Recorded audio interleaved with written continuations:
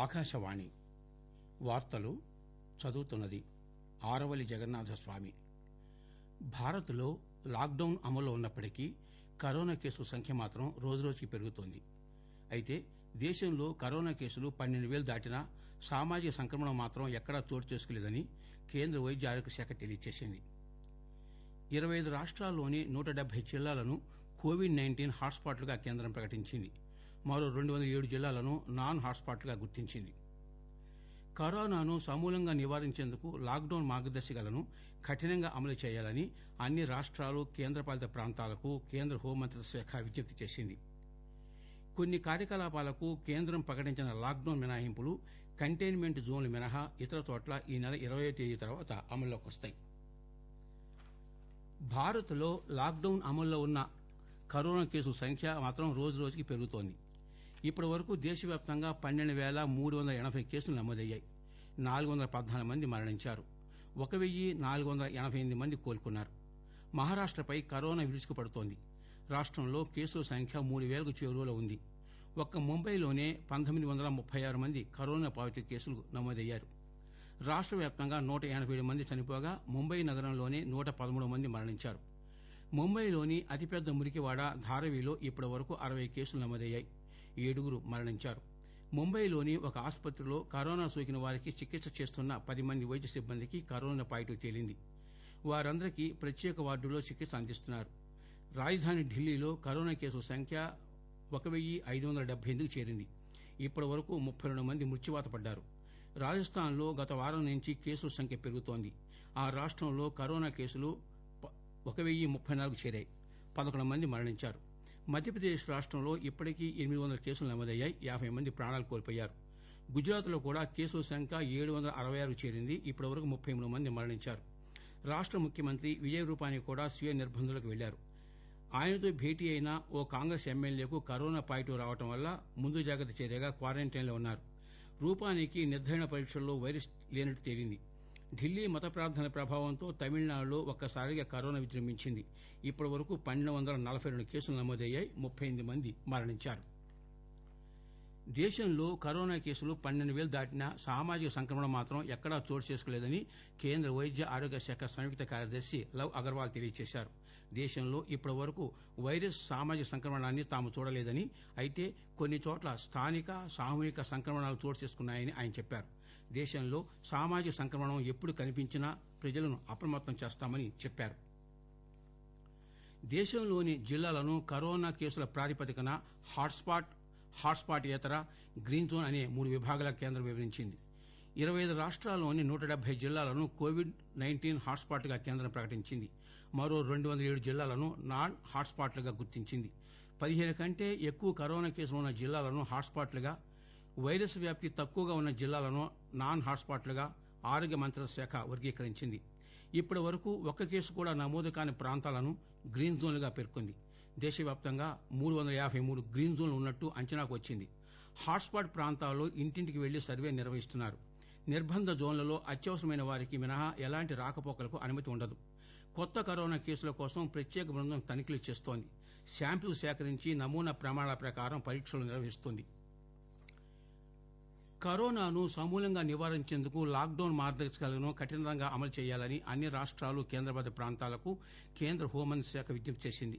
ప్రజలకు వెసులుబాటు కల్పిస్తూ ఈ నెల 20న ప్రకటించిన కొన్ని మినహాయింపులను కూడా చాలా కఠినంగా పర్యవేక్షించాలని స్పష్టం చేసింది. ప్రభుత్వ, ప్రైవేటు రంగ సంస్థలు, ప్రజలంతా ఖచ్చితంగా లాక్డౌన్ మార్గదర్శకాలు పాటించాల్సిందేనని హోంశాఖ సెక్రటరీ అజయ్ భల్లా స్పష్టం చేశారు. లాక్డౌన్ మార్గదర్శకాల్లో పారా 5 నుంచి 20 వరకు పేర్కొన్న కార్యకలాపాలు రాష్ట్రాల చేత గుర్తించని హాట్స్పాట్లోని కంటైన్మెంట్ జోన్లలో వర్తించవని భల్లా స్పష్టం చేశారు. రాష్ట్రాలు స్థానిక అవసరాలకు అనుగుణంగా లాక్డౌన్ మార్గదర్శకాల కంటే కఠినమైన చర్యలు చేపట్టాలని సూచించారు. భారత్లో కరోనా కేసులు అంతకంతకు పెరుగుతున్న వేళ చైనా 6.5 లక్షల టెస్టింగ్ కిట్లు దేశానికి పంపింది. ఇవి ఈ రోజు సాయంత్రానికి భారత్ చేరే అవకాశం ఉంది. కరోనాపై భారత్ చేస్తున్న పోరాటంలో ఇవి ఎంతగానో ఉపయోగపడతాయని చైనాలో భారత రాయబారి విక్రమ్ మిశ్రా అభిప్రాయపడ్డారు. 15 రోజుల్లో మరో 20 లక్షలకు పైగా టెస్టింగ్ కిట్లను భారత్కు చైనా పంపనున్నట్టు ఆయన తెలియజేశారు. కరోనాపై 2 నెలల సుదీర్ఘ పోరాటం తర్వాత ప్రస్తుతం చైనా వ్యాపారంపై దృష్టి పెట్టింది. వైద్య పరికరాలు, ముఖ్యంగా వెంటిలేటర్లు, వ్యక్తిగత రక్షణ పరికరాలను భారత్ సహా ప్రపంచవ్యాప్తంగా ఎగుమతి చేస్తోంది. భారత్కు వీటి ఎగుమతిలో బీజింగ్లోని భారత రాయబారి కార్యాలయం, గ్వాంగ్జావులోని కాన్సులేట్ కీలక పాత్ర పోషించినట్టు అధికారులు తెలియజేశారు. ఆకాశవాణి వార్తలు మీరు వింటున్నారు. దేశవ్యాప్త లాక్డౌన్ను మే 3వ తేదీ వరకు పొడిగించిన కేంద్ర ప్రభుత్వం కొన్ని కార్యకలాపాలకు మాత్రం అనుమతి ఇచ్చింది. కంటైన్మెంట్ జోన్లు మినహా ఇతర చోట్ల ఈ నెల 20 తర్వాత వీటిని నిర్వహించుకోవచ్చని ప్రకటించింది. గ్రామీణ ప్రాంతాల్లోని పరిశ్రమలు పనిచేసుకునేందుకు అనుమతి ఇచ్చింది. కార్మికులు అందుబాటులో ఉంటే నగరాల్లో నిర్మాణ పనులు కొనసాగించుకునేందుకు అనుమతించింది. అన్ని రకాల వ్యవసాయ, మార్కెటింగ్ కార్యకలాపాలకు ఆమోదం తెలిపింది. భౌతిక దూరం నిబంధనలతో దుకాణాలను తెరిచేందుకు అనుమతించింది. ఎలక్ట్రీషియన్లు, పంబలర్లు, వడ్రంగులు పనిచేసుకునేలా మార్గం సుగమం చేసింది. సరుకు రవాణా వాహనాలు రాష్ట్రాల సరిహద్దు దాటడానికి వీలు కల్పించింది. ఆసుపత్రులను తెరిచి వైద్య సేవలు అందించడానికి ఆమోదించింది. కేంద్ర రాష్ట్ర ప్రభుత్వాల కార్యాలయాలు పరిమిత సిబ్బందితో నడవడానికి సుముఖత తెలిపింది.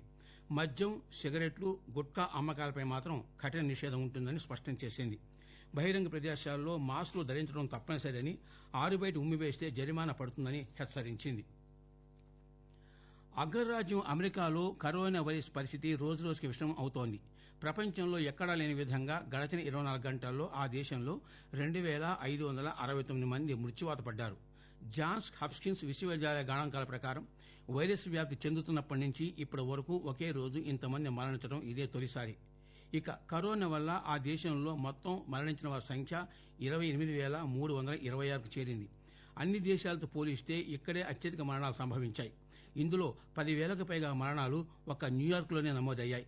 ఇక ప్రపంచవ్యాప్తంగా ఇప్పటి వరకు నమోదైన కేసుల సంఖ్య 20,71,710 కాగా మృతుల సంఖ్య 1,37,029కి చేరింది.